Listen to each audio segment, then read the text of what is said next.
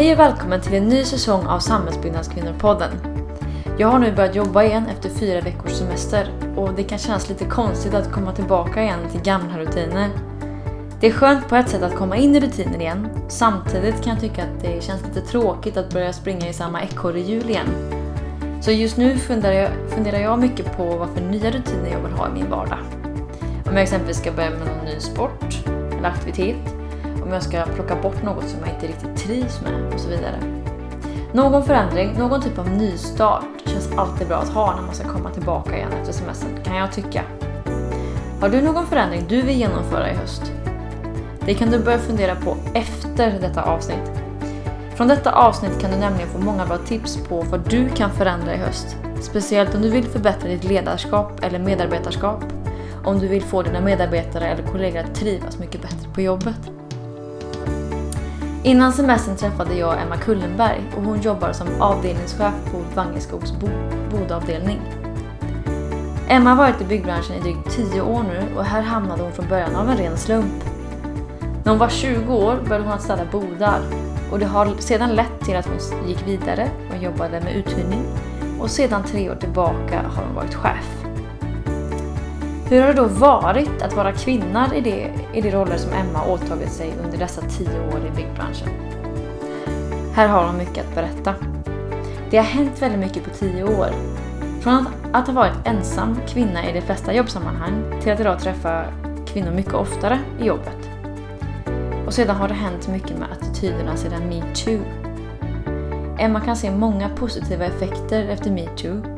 Men samtidigt är det mycket som sitter kvar som inte är lika lätt att ta på. Men i detta avsnitt så delar Emma med sig av sina erfarenheter. Och hon lyckas så många gånger att göra det där osynliga till synligt. Jag blir många gånger berörd för att jag kan känna igen mig i det hon berättar. Och det tror jag att många av er som lyssnar kommer också göra under det här avsnittet. Hon sätter ord på känslor, vilket vi många gånger kan ha svårt för. Och utifrån detta så pratar vi också om hur vi kan jobba med de här osynliga sakerna som händer runt omkring oss, som vi inte alltid kan ta på. Vi pratar exempelvis om vart drar man gränsen för vad som är okej att skämta om och mycket annat. Jag har redan lyssnat på det här avsnittet 2 gånger och jag hoppas att ni också kan känna er lite berörda när ni lyssnar på detta. Och att ni finner det intressant och lärorikt. Nu önskar jag er trevlig lyssning.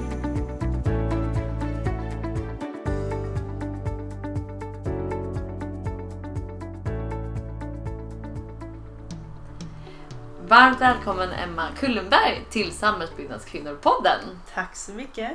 Så otroligt glad jag är att du har tagit tid att träffa mig här idag. Och på ert kontor dessutom. Där du jobbar.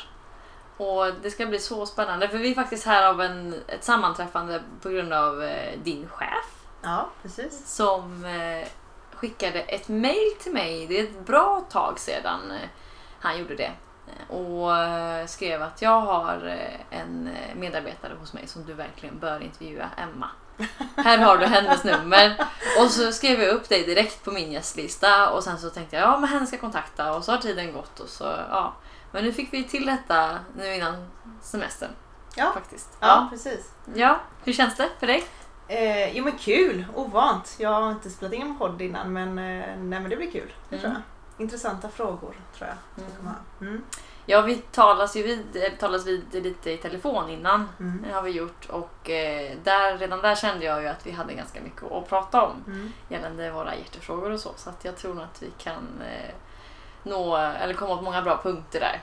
Det tror jag. Ja, och ja, vad man säga, vi har ju, du och jag brinner för liknande frågor. Och vi är branschkollegor. Ja. Du jobbar på Vangeskog hyrcenter. Vangeskog hyrcenter. Så jag tänker, vi kan gå in lite på vilka de är. Men vi börjar med vem du är först och främst, Emma. Ja, jag är 30 år. Har jobbat i den här branschen i drygt 10 år. På Vangeskog i 1 år snart. Ja. Jag har en son som är 6 år. Som jag lever själv med. Tycker om hästar. Ja. Mm. Det är typ det jag hinner med. Ja, Ja. jobba, hästar och sånt. Ja, det är ju nog tillräckligt ändå, tror jag. Ja, men det är det absolut. Ja. Bor du här i Göteborg? Ja, Kungsbacka. Kungsbacka. Ja. Mm. Och Vangeskog sedan 1 år tillbaka. Alltså bara. Mm. Ja, men då så. Men vi kan väl berätta lite om du kan berätta om din yrkesroll. Mm. Jag jobbar som avdelningschef på vår bodavdelning. Alltså uthyrningen av bodar och montage av dessa och sådär. Så att jag har ju 3 arbetslag. Verkstad och sen har jag montage och service och städning av bodarna då. Och allting som snurrar runt bodarna. Okej. Mm. Hur stor grupp är det du har hand om då? Jag tänker Vangeskog, den erfarenheten jag har av Vangeskog känns väldigt stort. Ja, men våra bodavdelning är vi ungefär 10 personer. Ja. Ja. I Göteborgsregionen? Ja, Västra Götaland egentligen. Västra Götaland? Ja. Okej. Och då är ni runt alltså, från Göteborg till... Ja, så ner till Kungsbacka. Nu har vi inte så mycket Varberg, men ner dit. Och sen har vi ju hela västkusten upp egentligen. Mm.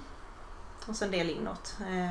Alingsås, Trollhättan. Vi har ju lite hyrcenter där också, men bodarna utgår härifrån. Ja, okej. Men 1 år säger du alltså bara. Och innan det jobbade jag hos en konkurrent med samma sak egentligen. Okej. Ja. Ja. Så att, så jag har jobbat med just den där yrkesrollen haft i 3 år totalt då. Bara av 1 år på Vangeskog. Och innan det jobbade jag som uthyrare. Mm. Så vad gör då en som är avdelningschef för bodar? Ja, på Vangeskog? Nej, men framförallt så är det mycket kundkontakt. Mycket underlag och ritningar och mycket platsbesök inför etableringar och av etableringar. Men framförallt då så ser jag ju till att all min personal har vad de behöver för att kunna utföra ett bra jobb. Väldigt olika dagar. Vissa dagar så kan jag ha rent administrativa uppgifter en hel dag. Och nästa dag så kan det vara 5-6 kundmöten. Så att det är väldigt olika. Ja. Ja. Var det här något som du föreställde dig när du var, om man gick kanske högstadiet eller gymnasiet?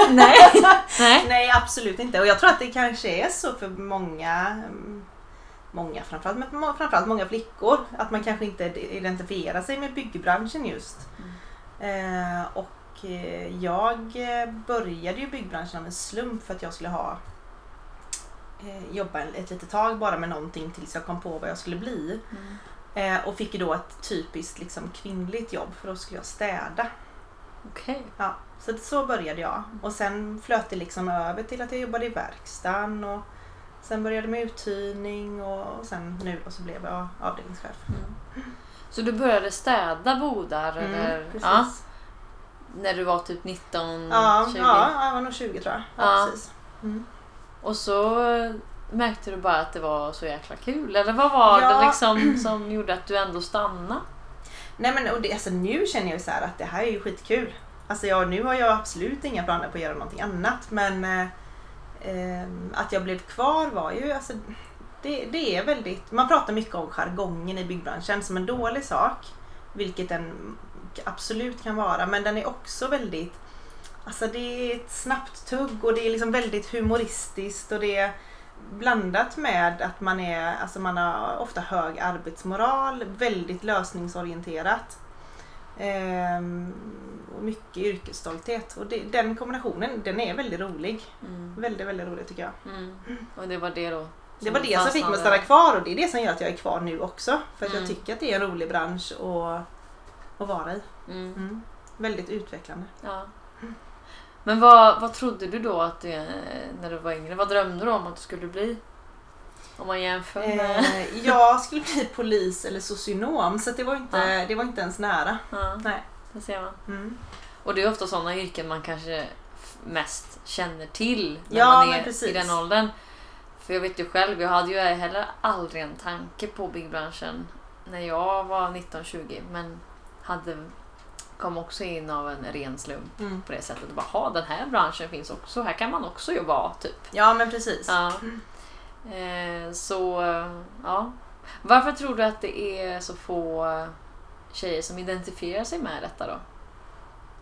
Både du och jag gjorde ju inte heller det från början. Nej, men det har väl inte, alltså just i låg ålder så har det väl kanske inte så mycket med branschen att göra, utan det är väl mer att, alltså det här typiska, att har du en son och en dotter så sonen tar du med dig ut i garaget och säger, vill du snickra? Men det gör du kanske inte med din dotter, om man ska generalisera.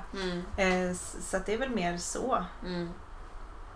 Men just det här också inför sina val på gymnasiet, på exempelvis från högstadiet, när man ska göra sitt val sen till gymnasiet, att där ser man ju också en väldigt tydlig trend. Ja, men det är klart att alltså, har du aldrig blivit inbjuden i den världen så väljer du kanske inte bygg och anläggning. Nej. För då vet ju du att då kommer du komma dit och så har du aldrig hållit i en hammare liksom.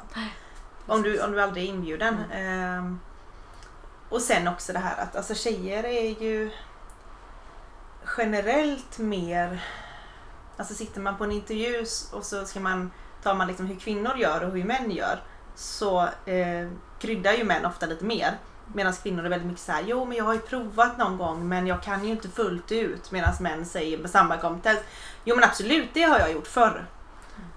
Och det tror jag präglar oss i hela, då vågar man inte välja bygga anläggning även om man är lite lockad. För att man tänker inte att man kan. Du är så inne och nosar på såna här jätteintressanta saker nu. Och ja, vi lappar ju typ över nu med en gång till våra hjärtefrågor här. Men det är absolut, det hänger ju, jag tror också verkligen det hänger ju jättestarkt ihop med alltså hur vi fostrade rent, alltså ja, det handlar inte bara om mammas och pappas ansvar, också är det gentemot barnen, men hela samhället i sig liksom, att vad det förväntas av pojkar och flickor, vad man bjuds in till och inte liksom, i hela samhället.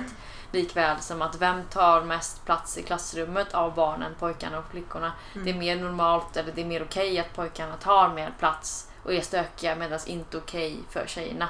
Då får de en snabbare en diagnos istället då. Istället för att killarna, men han är lite stökig, han mognar till. Ja men precis, och det kan jag också tänka mig är så här, alltså byggbranschen tror jag också ses på som en brötig bransch. Och så har du liksom blivit intalad i hela ditt liv då som flicka att du ska inte vara brötig, du ska inte vara brötig, och så, det är klart att inte flickor kanske naturligt på samma sätt söker sig in i den branschen, för att man är redan liksom, man har redan blivit man har berättat för flickor att du ska inte passa in i den brötiga mallen liksom. Nej, precis. Det är en väldigt snäv norm helt enkelt. Ja, det är det som man ska passa in i. Ja. Men ja, men ska vi fortsätta på de här intressanta frågorna? Vi kommer ju snabbt in på detta. Ja, men det gör vi. Ja, jag tycker det.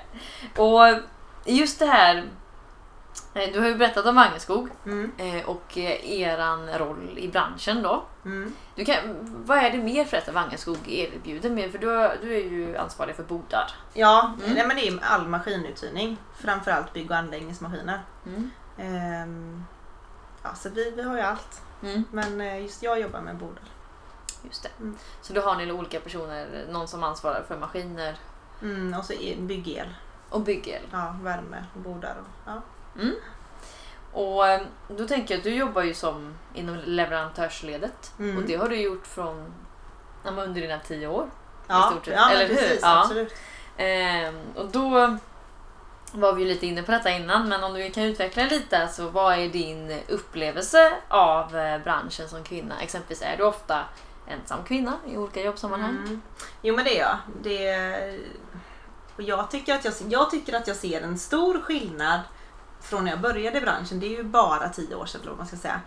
När jag liksom alltid var själv. Tills nu när det ändå liksom förekommer. Samtidigt så kan man ju hejda sig själv lite, den tanken att nu kan jag komma på mig själv med att jag tycker att nej, men nu börjar det bli mycket bättre. Nu händer det ändå någon gång i veckan att jag träffar en kvinna. Fast det är fortfarande liksom bara en kvinna på typ 20 män. Så att det är fortfarande väldigt, väldigt, väldigt långt ifrån. Men absolut, jag är oftast ensam kvinna. Och det som jag kan se skillnaden är ju att jag måste alltid bevisa på ett annat sätt och mycket, mycket mer än vad mina manliga kollegor behöver göra. Det har hänt jättemånga gånger att jag har åkte ut på ett kundmöte med en manlig kollega till en ny kund då, som jag inte har träffat innan, och så kan min manliga kollega säga så här: ja, det här är Emma, hon är bordchef och vi ska ju prata om etableringen som ni ska ha. Ja, säger kunden, och så sätter vi oss ner och så kan jag ställa en fråga som har med förutsättningen att göra till exempel. Och kunden tittar på min manliga kollega, säger sitt svar och ställer en följdfråga till min kollega, varpå min kollega säger: ja, det får nog Emma svara på för det är hon som kan. Men det hjälper inte, utan det flödet fortsätter liksom. Ja. Så att, och det tror jag är ganska vanligt, att man måste överbevisa. Att jag måste liksom verkligen visa att jag kan på ett annat sätt, för att man tar inte det för givet.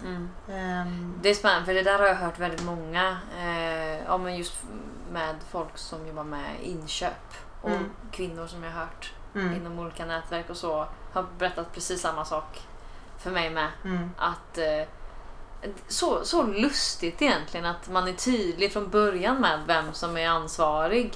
Du ställer frågan och ändå så svarar de din manliga kollega som sitter bredvid. Ja. Det är helt sjukt egentligen. Men jag tycker det är väldigt bra, för det där då ska din kollega liksom direkt markera liksom att du ska prata med Emma. Ja, och det måste jag mig. säga att det tycker jag att de flesta av mina kollegor genom året har varit väldigt, väldigt duktiga på det. Sen ska man också vara väldigt medveten om att det här är inte bara någonting som män måste förändra, för att alltså man pratar om patriarkala strukturer, och det är ju bland annat att när man säger så här, föreställ dig en kompetent människa, så oavsett liksom vilket kön eller etnicitet du har, så föreställer sig de flesta en vit medelålders man. Och det gör även kvinnor.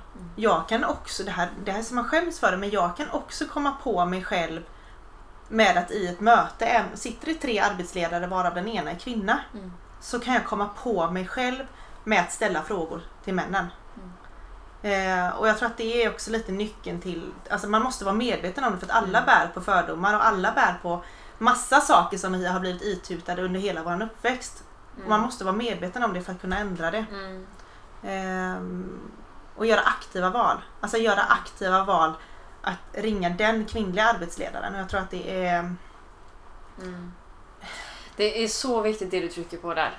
Att till att börja med att det ligger inte bara hos männen att det är deras fel, utan vi alla är ju en del av den här strukturen. Normen, som man kan kalla det. Precis. Och bidrar till det. Så det är absolut liksom inte ett ansvar bara hos männen, utan hos oss också. Och jag kan verkligen känna igen mig där också, att man kan falla in precis i den normen också. Att man vänder sig eller tittar kanske plötsligt mer åt mannen, även om det står en man och en kvinna där. Precis. Det har jag också kommit på mig själv. Och det är som du säger, medvetenhet. Men också det här, det är så viktigt att vi erkänner det för oss själva och för andra också, att vi gör de här misstagen hela tiden. Ja, men jag tror det, och jag har gjort så. Alltså, jag vet ju att alla bär på fördomar, och till exempel när jag har rekryterat ny personal, till exempel ibland som jag ska rekrytera, så att jag har 2 säljare och så ska jag rekrytera en tredje, så brukar de säljarna få vara med i processen. Och då brukar jag stryka över ålder, kön och allting som liksom kan ge några fördomar i, och så får de läsa det utan att se. Och det är jätteskillnad. Ja, du har märkt det sen du ändrade, för då från början hade du med ålder, kön. Ja, men då står det ofta liksom så här, Linnea Andersson eller Patrik Svensson. Och då lägger vi värderingar i det. Oavsett vad det står på CV:t så lägger vi värderingen i att Patrik kan kanske lite mer liksom. Och jag tänker att det är det som är viktigt, att vi måste bli medvetna. Det räcker inte att säga att men det är så himla jämställt här. Här har vi inga löneskillnader. Nu är det bra. För att det är inte så. Det handlar inte bara om löneskillnader i den här frågan. Det är så himla mycket mer. Ja, och det är det som är så viktigt. Och mycket av det som händer och sker runt omkring hela tiden, det sker omedvetet. Man tänker inte på det, likväl som vi själva säger att vi begår misstagen och följer den här snäva normen. Jo, men att medvetenhet, att man på något sätt gör det osynliga synligt. För att det går liksom inte alltid att ta på. Jag har själv haft de här diskussioner bland mina manliga kollegor i byrsan, där jag visserligen själv är ensam kvinna också. Och då har vi diskuterat just det här med att det var en av mina kollegor som berättade om en kvinna han hade jobbat med som hade bytt ifrån ett byggbolag till ett fastighetsbolag och konsult. Och då hade han frågat henne liksom, du var så jäkla grym och bra liksom, varför slutade du? Och då hade hon sagt till honom, men man pallar fan inte vara kvar som kvinna i den här branschen, du måste bevisa dig hela tiden och du får jobba mycket hårdare än alla andra, hade hon sagt absolut. Till honom då. Och då hade han blivit helt ställd bara, men hur, jag förstår liksom inte. För han ser ju inte det. Och han är ju inte hennes skor heller för den delen. Men det var det jag sa, då är det återigen liksom att nej, du ser inte det, du befinner dig inte i hennes kläder. Nej. Men det som är viktigt här då, det är ju faktiskt att lyssna på vad hon säger och vad hennes upplevelse är. Och sen gå in i sig själv. Okej, vad gör jag någonting för att bidra till det här? Eller så här, har du något så här tips på hur man kan göra det här osynliga synligt? Vi snackar ju om medvetenhet. Men det är så mycket annat som sker liksom, som vi inte tänker på, som bara händer liksom, på grund av de här normerna. Jo men alltså jag tänker också så här att alla, men framför allt om du är chef eller arbetsledare, alltså att du har en ledande position, så tycker jag att man har en skyldighet att sätta sig in i liksom strukturer och mekanismer om hur människor funkar och hur det funkar med jämställdhet och mångfald och sådär, för att det är så himla, alltså man får lika lite som jag kan förstå hur det är att vara svart, så kan en man förstå hur det är att vara kvinna. Så dels är det att man måste lyssna, det är inte liksom läge att ifrågasätta henne. Nej. Utan det var ju hennes upplevelse. Sen att han har svårt att förstå det. Ja, fast det var ju så som hon sa. Det går ju inte att säga, fast varför var det? Nej, men det var så. Och det är det här man försöker trycka på liksom, att men du kan ju inte sätta dig in i hennes situation, för du är inte i hennes situation. Nej, men precis. Och förklara liksom att det här är sånt som sker omedvetet och det går inte alltid att ta på. Men det är ju såna, det enda jag tänker med sånt här är ju att det är ju så fort minsta saker händer och man känner att det känns. Man ska ju agera eller markera med en gång. Att lyfta det, att om någon exempelvis, ska vi ta ett exempel, när man sitter på ett möte med en leverantör liksom, och någon inte vänder sig till sin kollegan, fast i fråga handlar egentligen om att man ska fråga dig då. Då kanske man borde egentligen ställa en fråga upp och ner, bara, men hallå, nu är det jag som är ansvarig, är det något som är oklart eller något som du inte har förstått? Att man markerar det där och då, och samtidigt måste man ju ha stöttning från de andra också. För att stå upp för det själv är nog jävligt tufft också. Men att faktiskt ta fram alltså saker på bordet, att det här sker och händer här och nu, då blir det väldigt svårt att backa. Man kan ju komma i efterhand också, kan man, men det blir inte riktigt samma sak. Då hinner tiden gå och folk glömmer och så vidare. Ja, men det har jag också så här, jag tänker på två olika liksom grejer som kan hända. Dels så, jag har varit med om det själv, men sen också hört många kvinnliga liksom, chefer där man har personal som går till chefens chef. Och när man ifrågasätter det, men fast du har inte ens passerat mig med den frågan. Du har inte ens ställt den frågan till mig. Eller att min chef kan säga, varför kommer ni till mig om ni inte har pratat med henne först? Det behöver inte vara kritik mot chefen, utan det kan ju vara liksom, hur ska vi göra med det här? Och då är ofta svaret, både när jag har varit med om det och även mina kollegor har varit med om det, nej, men jag trodde inte att hon hade mandat för att ta de besluten. För det första så är det mitt beslut att säga att det har inte jag mandat för, jag tar det vidare. Men sen också är jag övertygad om att många gånger så hade man inte gjort så om man hade haft en manlig chef. Är det något som du har sett liksom? Dels på tidigare jobb och så har jag varit med som kvinnliga nätverk, och då har ju det varit en grej som jag har pratat mycket om. Och sen har jag själv varit med om det också. Och det tror jag har mycket att göra med liksom, att man har inte samma förtroende för en kvinna. Och då är det ju jätteviktigt att min chef talar om hur det ska vara liksom. Men sen tänker jag också det här med att hur man ska, att man inte kan föreställa sig. För jag tänker om det har varit liksom en taskig jargong och det har varit sexistiskt och kanske till och med liksom övertramp under en tid. Och sen är det julfest, och så ska du gå på julfest som ensam kvinna bland 35 män som kanske blir liksom påverkade av alkohol. jag tror inte att det finns någon man i världen som kan föreställa sig hur det är. Det betyder absolut inte att man tänker att de här 35 männen är våldtäktsmän, för det är inte det handlar om. Nej. Men har du haft en taskig jargong och det har varit en som har gjort ett övergrepp, så du kan inte föreställa, och då räcker det liksom inte som chef att man säger nej men det där var inte bra. Och så tänker man att det är bra, för att jag tror att det är det jag menar med att man måste sätta sig in i hur människor funkar, för att där tror jag att den enskilda kvinnan många gånger vill inte skapa dålig stämning. Nej, precis. Alltså, nej men nu funkar det bra, det är ingen fara nu, och så ler man, för att man vill inte vara den som skapar dålig stämning.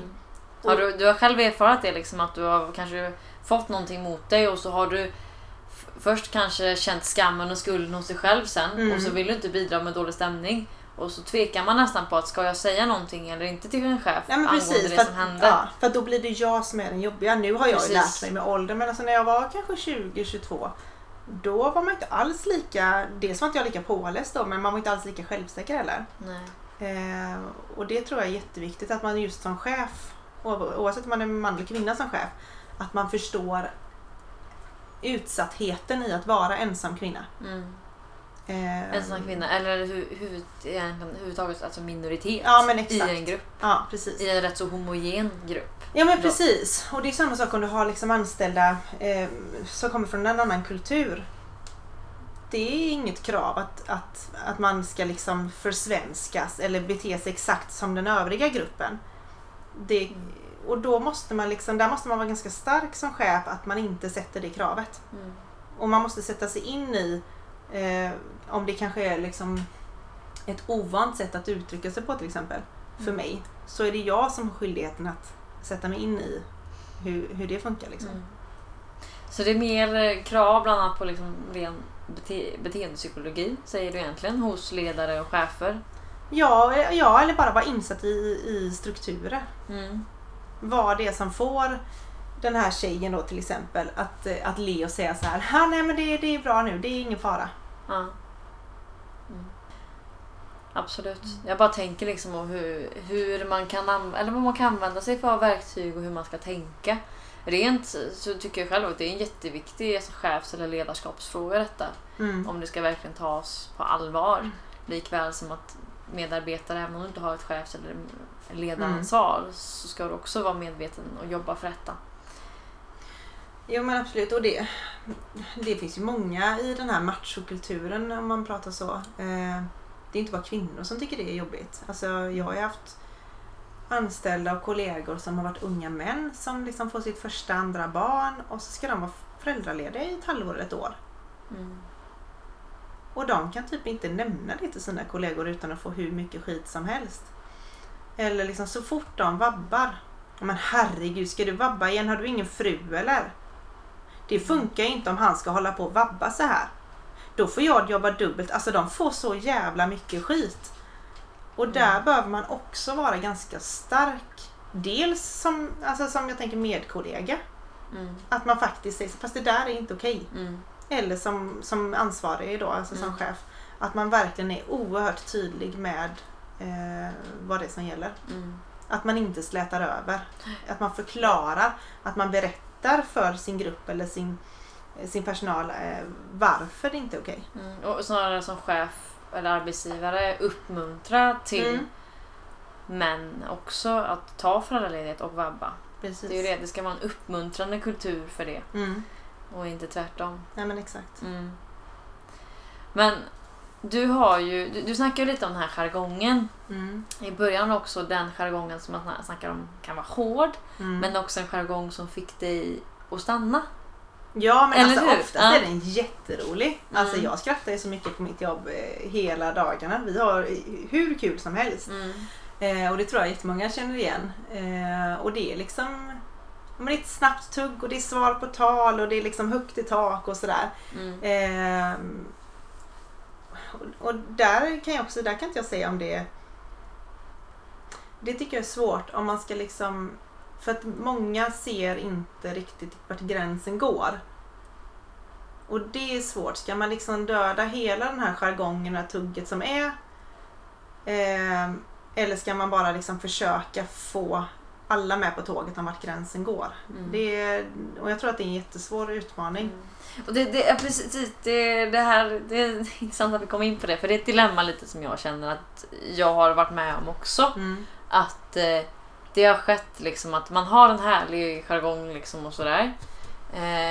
Och det är skämtsamt skoj liksom, man skojar med varandra. Men det sker liksom övertramp eller man går för långt. Och det har hänt. Och då har man tagit upp det. Och då får man ju höra då, ja men då slutar vi skoja med varandra helt. Då funkar inte det här. Nej men då kan man inte skoja, då kan vi inte driva med varandra. Och så blir det direkt liksom en död stämning. För att folk inte vet vart gränsen går. Precis. Och då har jag blivit så jäkla frustrerad bara, men det handlar inte om det. Det är klart att vi ska kunna fortsätta skoja med varandra, men den specifika saken, det som gjorde där, det som hände där, det är inte okej någonstans. Och det måste vi markera liksom. Och säga ifrån. Precis. Och då har jag lyssnat bland annat lite på såna här retoriksaker och vad man ska tänka på. Och där sa bland annat Elaine Eksvärd någonting väldigt bra, liksom att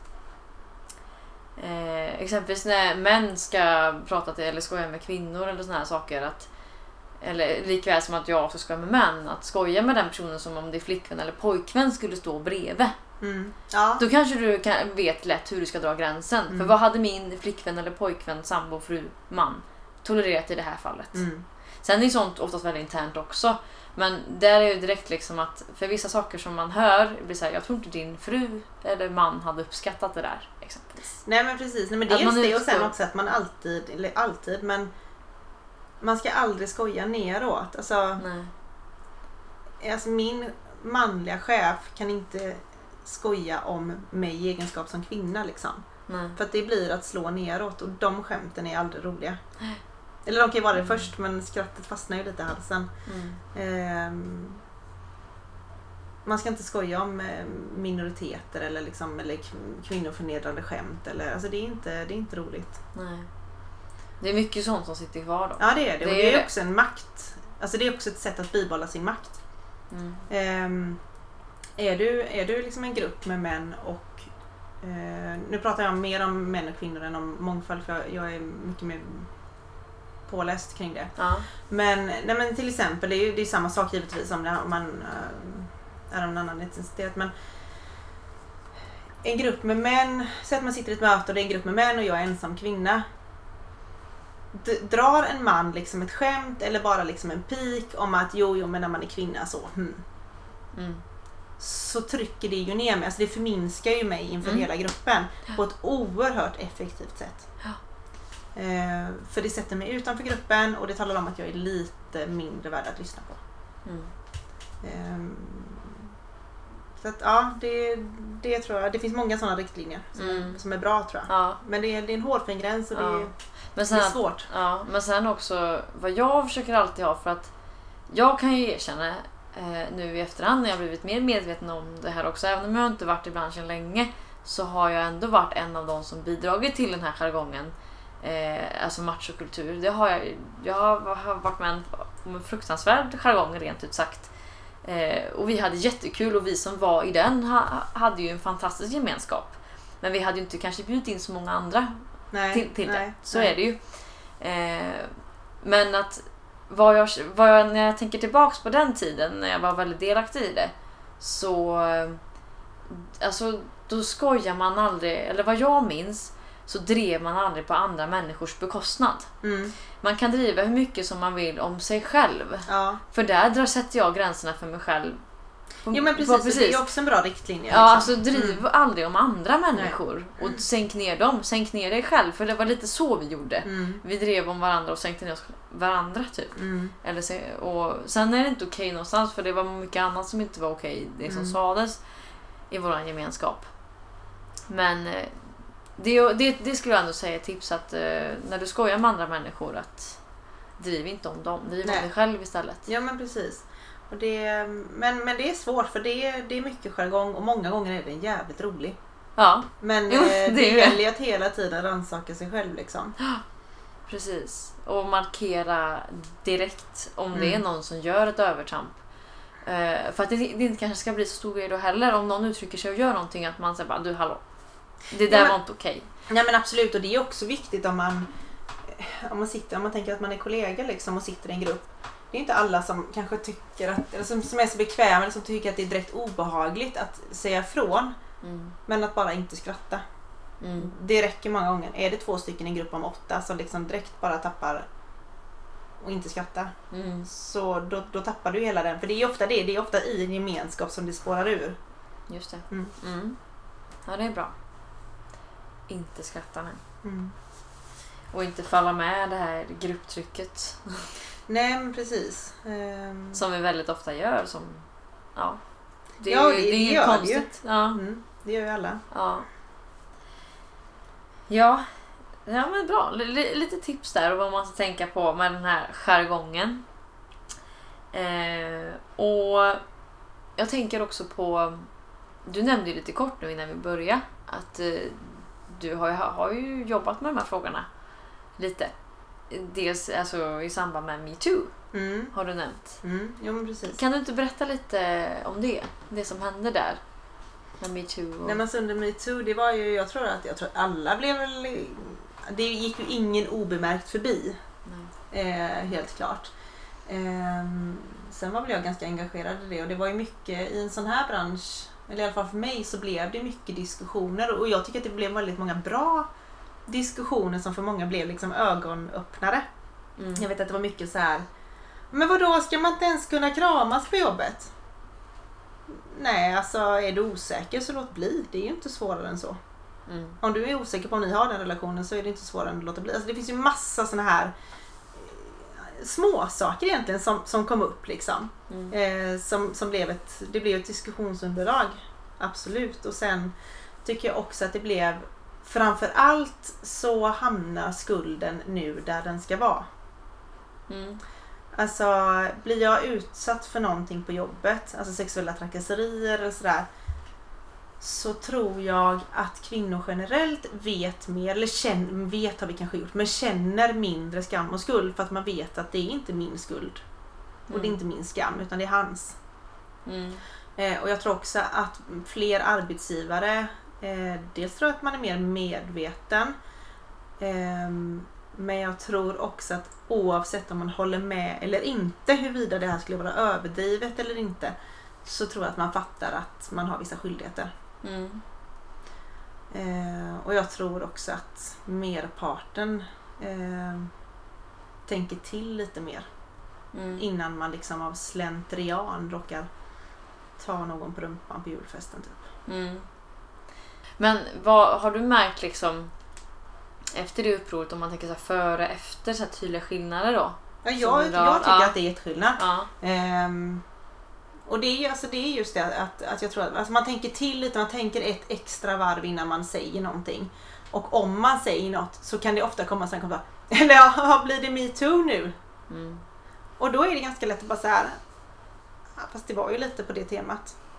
Alltså det är liksom, man har något lite och någon grund att sätta sig mot liksom. Och sen kan jag ju höra också många säga, men det var ju ändå lite överdrivet det här MeToo. Och då kan jag tänka så här, det här med tolkningsföreträde som vi pratade om innan. Dels så kan ju ingen man någonsin säga att det var överdrivet, för uppenbarligen så var det väldigt många kvinnor som inte tyckte det. Och oavsett om man tycker att det var överdrivet eller inte, så har det fått många att tänka till. Även om man inte ens håller med, så vet man kanske mer vad som är lämpligt och inte. Det händer, men jag tycker att det händer mycket med kulturen. Alltså när jag började i branschen, då var det ju könsord skrivna på väggarna överallt. Det är bara 10 år sedan. Ja, det är bara 10 år sedan. Och så då kan jag tänka att men det har väl ändå, alltså på den tiden så kunde folk ogenerat tilltala mig lilla gumman. Och det är bara 10 år sedan. Och jag menar bara att när mina kunder ringer och säger så här, ja, så måste vi ha omklädning för damer också. Det hände inte heller för 10 år sedan. Inte alls på samma sätt. Men det är också det som är svårt, för att de mest uppenbara sakerna tycker jag att man ser väldigt sällan. Och framförallt när man ser det, när det är någon som säger lilla gumman, så reagerar de andra runt omkring. Bara, nej, men vad sa du nu liksom? Men däremot så alltså det är mer de här subtila grejerna. Alltså det är som, det kan man också höra att om det är någon som ska presentera platsledningen, så är det så här, men sen har vi Svenne här, han är platschef, och så har vi Anders, han är arbetsledare, och så har vi Johan, han är också arbetsledare där borta, och sen är det en tjej här också. Nej, har du hört det? Men va? Så är det en tjej här också. Kan inte ens hon heter ju Anna och är din arbetsledare, har man ju lust att säga då. Men det är inte så himla lätt, och det är inte så himla lätt för, alltså, och så kommer jag där då som leverantör. Och liksom och det är mer subtilt. Det är inte så att han säger, sen har vi en liten gumma. Det är inte så han sa. Nej, men sen är det en tjej. Ja. Fast hon var ju inte värd att presenteras med namnet liksom. Nej, precis. Eller att har du markerat då? Eller har du sagt det? Var det någon som reagerar på det? Alltså just den här specifika händelsen var en kollega till mig som blev omnämnd så. Och då var inte hon med. Nej. Sen kan jag ju höra liksom andra hand att någon har liksom pratat om mig. Ja, men sen har de någon tjej också. Ja. Och då tänker jag att jag har ju fler kvaliteter än så. Framförallt så gör jag ju viktigare saker här än att vara en tjej. Ja. Och det är också det här liksom med vilka epitet vi ger kvinnor. Att det är sådär, jag är väldigt rak till exempel i min kommunikation. Men det beskrivs ju ofta som att jag är kaxig. Ja, just det. Alltså sådär. Eller du vet, hon har skinn på näsan. Alltså det kanske jag har, men jag tänker att tänk om jag hade sagt det till min så här manliga kollega som är typ 57. Du har skinn på näsan, Uffe. Det hade varit jättekonstigt. Eller typ, jaha, det kan jag tänka mig att du jobbar i byggbranschen, du som är en sån stark kvinna. Och jag är ganska liksom, pratar mycket och ganska rak och ganska liksom framåt och sådär. Absolut. Men det är inte därför jag är i byggbranschen. Och jag tänker att när man säger så, skinn på näsan och kaxig och stark, och då är det ett motsatsförhållande. Alltså då betyder det att andra kvinnor är svaga. Vilket är jättekonstigt. Och att man liksom hela tiden måste så här, då måste vi, den här lilla minoriteten av kvinnor måste slänga in dem i ett fack så vi liksom förstår det här fenomenet, typ att de är här. Så kan jag uppleva det ibland. Ja, det är kaxiga, starka kvinnor med mycket skinn på näsan som är här i byggbranschen. Och det är de som klarar av att vara här. Precis. Ja, hon tål den här jargongen. Ja, eller så ändrar ni er jargong. För det måste ju också, det tänker jag också är ett steg liksom till en mer jämställd bransch. Att det måste finnas plats för de som inte är kaxiga, som inte har skinn på näsan eller benämns som starka kvinnor. För det är det att egentligen så de som säger det, uttrycker det, gör ju det för att vara i schyssta eller komplimang egentligen. Det ska ju ses som någonting positivt, men indirekt så blir det ju egentligen väldigt negativt, för då är det nedvärderande det andra, de som inte är starka. Ja, och just att då skapar vi ytterligare en liten mall som man får lov att vara i. Ja. Men alla andra då? Alltså de kvinnorna vill vi också, eller de männen för den delen. Dessutom, ja. Vi vill inte bara ha starka machomän som tål en tuff jargong, som tycker det är roligt och liksom kallar varandra för fjolla så fort det är någon som liksom gör någonting som är lite utanför. Det är väl inte bara den typen som vi vill ha. Vi vill ha en mångfald på alla sätt. Och då tror jag att det är viktigt att vi slutar att dela in men sätter de fack, ja, liksom. men precis, eller sätter en sån etikett med en gång liksom. Att man ska tillhöra en viss grupp eller men en snäv norm återigen som exakt. Det handlar om. Sen är det ju alltså just det här med att hamna i fack också är ju, jag tänker att det är som vi pratade lite om i början, att upprätthålla strukturer är ju, alltså det är ju både män och kvinnors skyldighet lika mycket. Och det är också viktigt att man, för det kan också vara en sån här grej som, ja men då kan väl du skriva protokoll. Eller fixa kaffe eller vad det nu kan vara. Och där jag tror att många tänker sig inte för. Det bara händer liksom. Och där måste man också vara medveten och bara så här: nej fast det gjorde jag förra gången. Ja men jag skriver så, nej fast lär dig. Alltså man måste sluta liksom upprätthålla de strukturerna. De förväntningarna som det är. Ja, och fokusera på sin karriär istället. Mer än att vattna blommor och köpa mysiga saker till fikarummet. För det är inte därför vi är här. Nej, precis. Ja. Ja, superbra exempel där. Som alla bör tänka på. Och som sagt att vi som kvinna i det här fallet verkligen markerar med en gång att nej, eller ifrågasätter det saken som sägs liksom. Ja. Protokoll, vad är det som säger att just jag ska skriva protokoll? Nej men absolut, och samma sak som det här som, för jag tror att mycket som sägs som inte är bra görs liksom, dels bara händer det, man tänker inte efter. Men sen också tror jag att många gånger så sägs det precis som du sa, alltså det är mer som en komplimang. Du har skinn på näsan. Att det är mer som en komplimang. Och det är samma sak som det här med kvinnligt perspektiv. Det är så bra, nu får vi lite kvinnligt perspektiv. Ja, alltså nu är det ingen liksom, det är ingen produkt för kvinnor vi ska bedöma här, utan vi ska ju typ prata om hur vi kan bygga en etablering. Eller hur långt den kranen kan lyfta. Det har inte jättemycket med mitt kvinnliga perspektiv att göra. Men det är liksom någon slags så här, jag tror att det är ett försök att liksom få med mig i gruppen typ.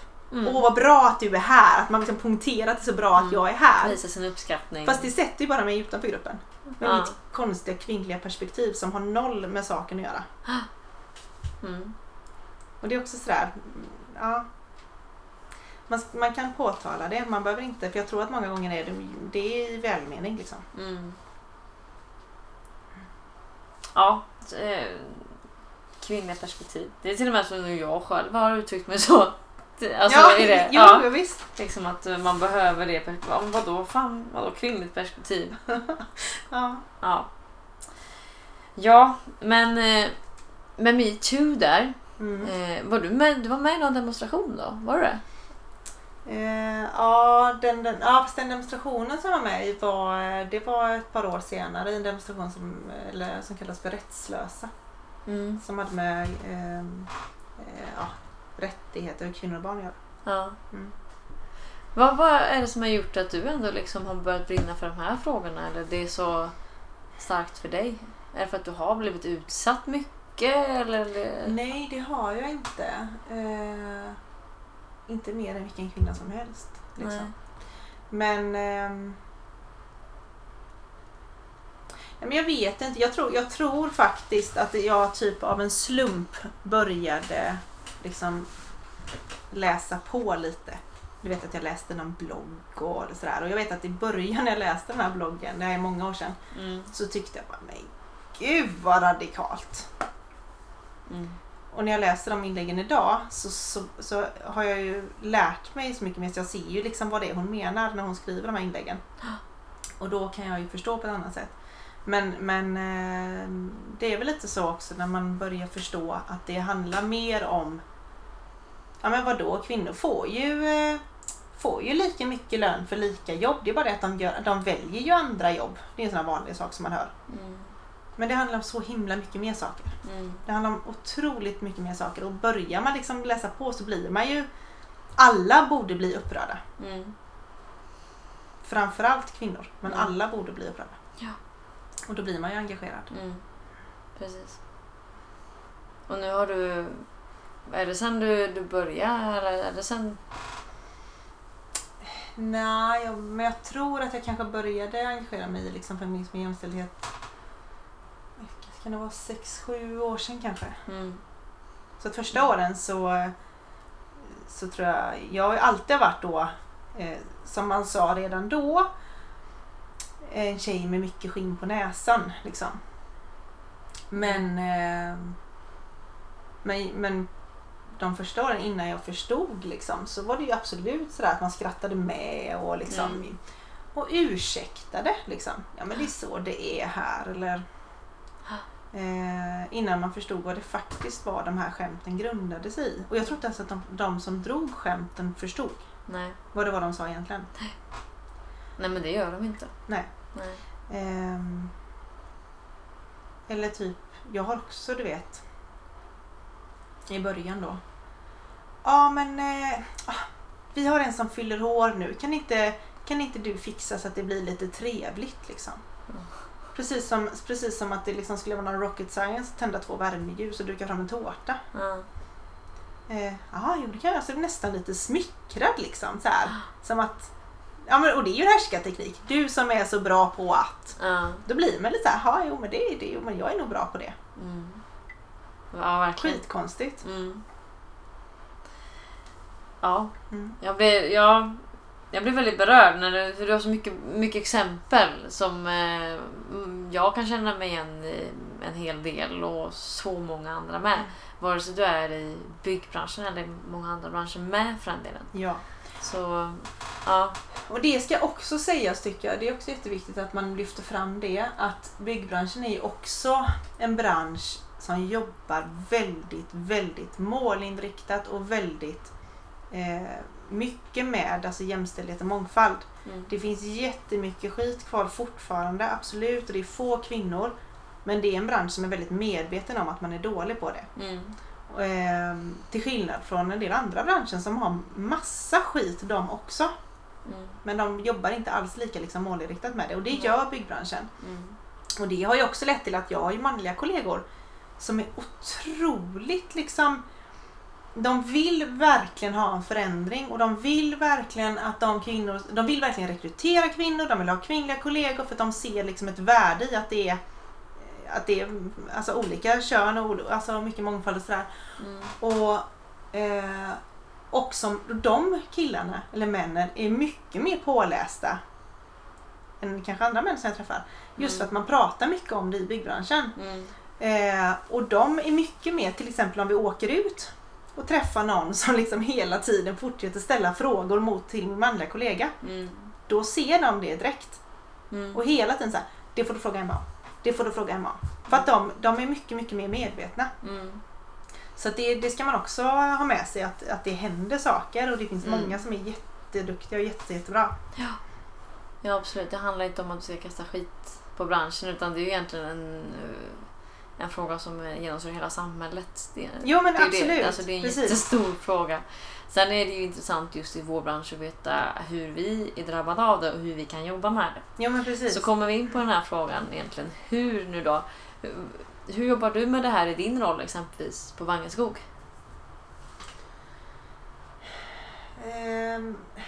Alltså hur jag jobbar med det, jag tror att jag hela tiden liksom, så vi pratar jättemycket om sånt här hela tiden för att jag är ju väldigt intresserad men jag märker också att många av mina kollegor de är också intresserade och liksom kan ofta föra typ saker på tal så här, men vad tycker du om det här? Du vet om det varit någonting i tidningen liksom. Vad tycker du om det här? Och så blir det liksom en diskussion. Sen försöker jag alltså i min roll personligen så är det som vi pratade om innan, jag försöker vara medveten om mina fördomar. Både när jag anställer och när jag lönesätter. När jag delar ut uppgifter till mina anställda. Försöker också vara jättemedveten. Och nu har jag tyvärr inga kvinnliga anställda utan jag har bara män. Men jag har en del unga män och det är också väldigt, väldigt viktigt att man är medveten om att alltså män har det också i machokulturen ganska, alltså de är också tilldelade en ganska stor machokostym liksom. Med mycket krav och tyvärr ofta en jargong däremellan där det liksom om någon misslyckas med någonting. Och det kan man ju vara förskonad av som kvinna i branschen. Men då är det plötsligt mer okej. Ja men lite sådär och det har med låga förväntningar att göra antar jag, tyvärr. Men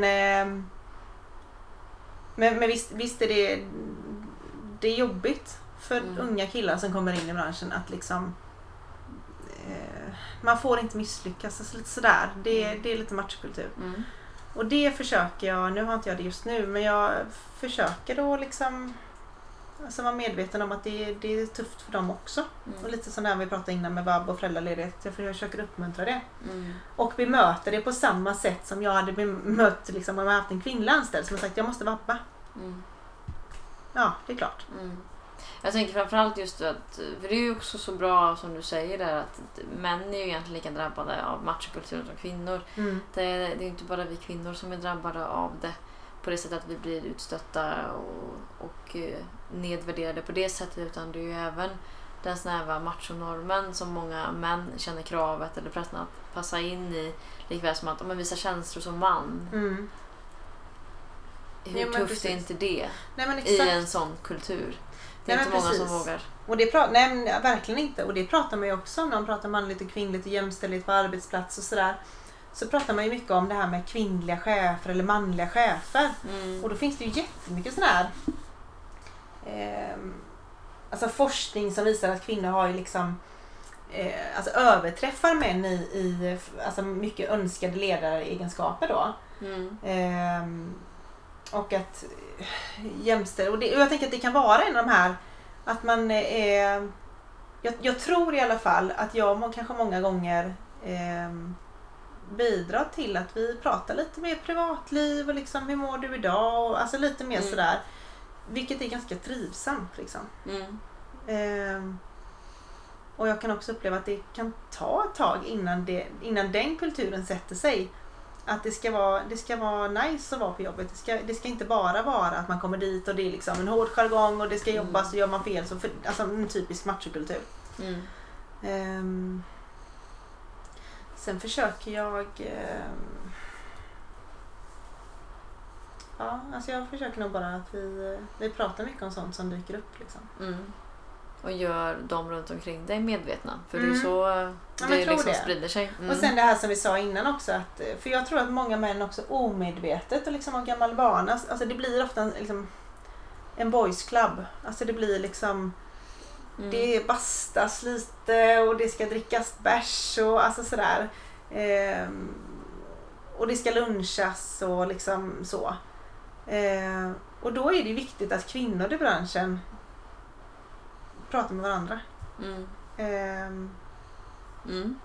Alltså precis som vi sa innan. Att man är medveten om vilket håll man vänder sig åt.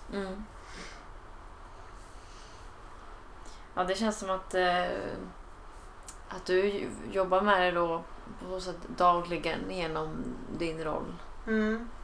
För det är så det börjar. Jo, men det är det. Absolut.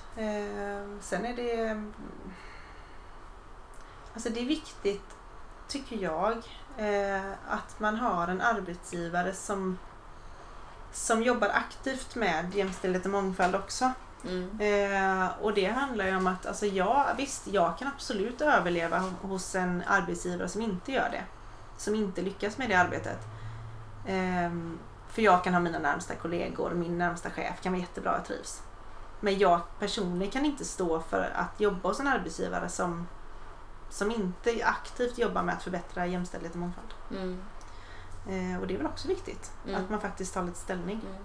Nej, men att man då har en tydlig agenda, tänker du, eller på vilket sätt? För jag kan också uppleva att det är mycket, det pratas gärna om att man jobbar för det, man är för det.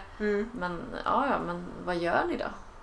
Har ni skrivit en fin jämställdhetsplan och så är det bra sen? Eller vad gör ni faktiskt? Ja, men precis. Nej, men till exempel att det ska ju vara liksom, det ska vara invävt i det systematiska arbetsmiljöarbetet. Det är en sak. Det ska inte bara vara en fin policy och så gör man inget. Man ska jobba med det hela tiden. Precis. Det har jag också varit med om, inte här men hos tidigare arbetsgivare, att alltså omotiverade löneskillnader. Det jag har haft liksom. Jag har haft större omsättning, bättre resultat, fler anställda, bättre resultat på personalundersökningar. Och så tjänar jag många tusenlappar mindre än min manliga kollega.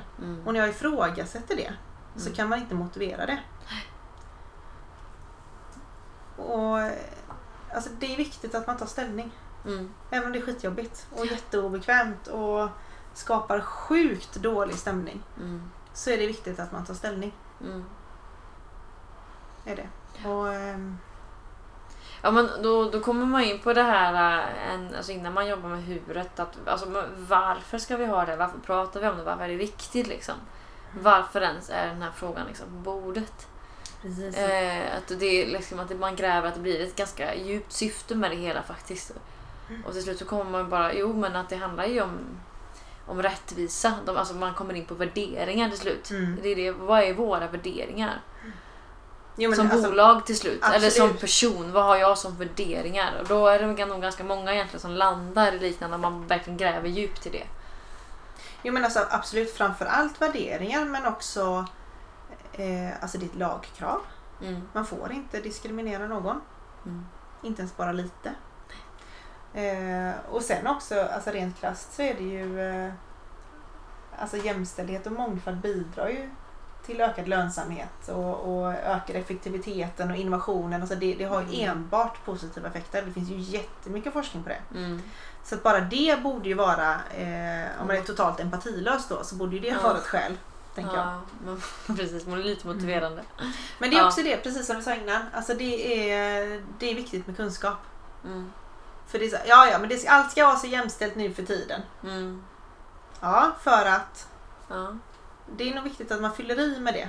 Så att alla lite hamnar med på tåget. Men för att göra något, man måste alltså skapa en förståelse. Och det är ju kunskap. Förstår man inte riktigt så kan man inte gå in för det heller. Nej. Det är ju oavsett vilket jobb du än ska ta dig an egentligen. Precis. Så kunskap, förståelse. Och jobba liksom med motivering och tryck på varför det är viktigt. Och då kommer man mycket lättare gå vidare med strategier och hur man ska göra sen. Jo, men absolut. Absolut. Och då, men jag tänker att det är mycket ringar på vattnet. Då förstår man varför det kanske är lite viktigt att jag liksom beter mig på ett sätt så att min nyrekryterade kvinnliga kollegor vill vara kvar. Då förstår jag som närmsta chef att vi kanske faktiskt måste ha omklädningsmöjligheter för kvinnor. För att annars så stannar man inte kvar. För det är ju inte bara att rekrytera, det är även att behålla liksom. Jo, precis. Den frågan är nästan ännu större än vad rekrytera är. Ja, och det tänker jag gäller även liksom män som kommer in i branschen och känner bara, alltså vad är det här för machoställe liksom. Så det finns jättemycket jobb att göra, men jag tycker ändå att det händer mycket. Det tycker jag, verkligen. Ja. Wow. Alltså, när man pratar så mycket om de här frågorna, man blir så jäkla motiverad och taggad. Bara, nu jäklar kör vi liksom, Emma. Ja, nu skapar vi en demonstration. Nej, jo, men alltså jag tänker ändå att alltså, MeToo var en sån grej. Oavsett vad man tycker så det går ändå inte att gå miste om resultatet. Men det kräver ju aktiva handlingar och det kräver mycket diskussioner och debatter och liksom sådär. Så det är därför vi håller den debatten med liv, eller hur? Precis. Genom att sitta här idag. Absolut. Ja, men vad säger du vad säger du själv nu då om 5 år? Alltså jag trivs väldigt bra med det. Jag tycker att det är väldigt roligt att jobba med personal och jag tycker att det är väldigt roligt att jobba nära produktionen. Men sen 10 år då, så kanske jag skulle göra någonting annat. Och då tänker jag med verksamhetsutveckling. Alltså jag tycker att det är väldigt intressant med alltså det är personal som jag sa, men också det som vi pratar om nu. Liksom. Men jag tycker sånt är väldigt intressant. Verksamhetsutveckling om 10 år då? Ja, kanske. Hörs vi om 10 år? Så får vi se vad det är då. Ja, nej men tusen tack Emma. Jag känner att du vill fylla i med någonting mer från dagens samtal. Nej, jag tycker känner att vi har täckt mycket, tror jag. Ja, nej, men jag tycker det har varit jätteintressant och jättegivande. Och men berörd av att lyssna på det också. Av de olika exemplen som du har liksom rabblat upp. Du har verkligen tagit på specifika punkter liksom. Och det är det som är så viktigt att vi gör det. De exemplen som du har nämnt. Och det hoppas också att lyssnarna känner. Ja, jag med. Ja. Tusen tack för detta. Ja, tack själv. Så får vi ha en härlig sommar, eller hur? Ja, jag hoppas det. Att det fortsätter så här. Ha det så bra.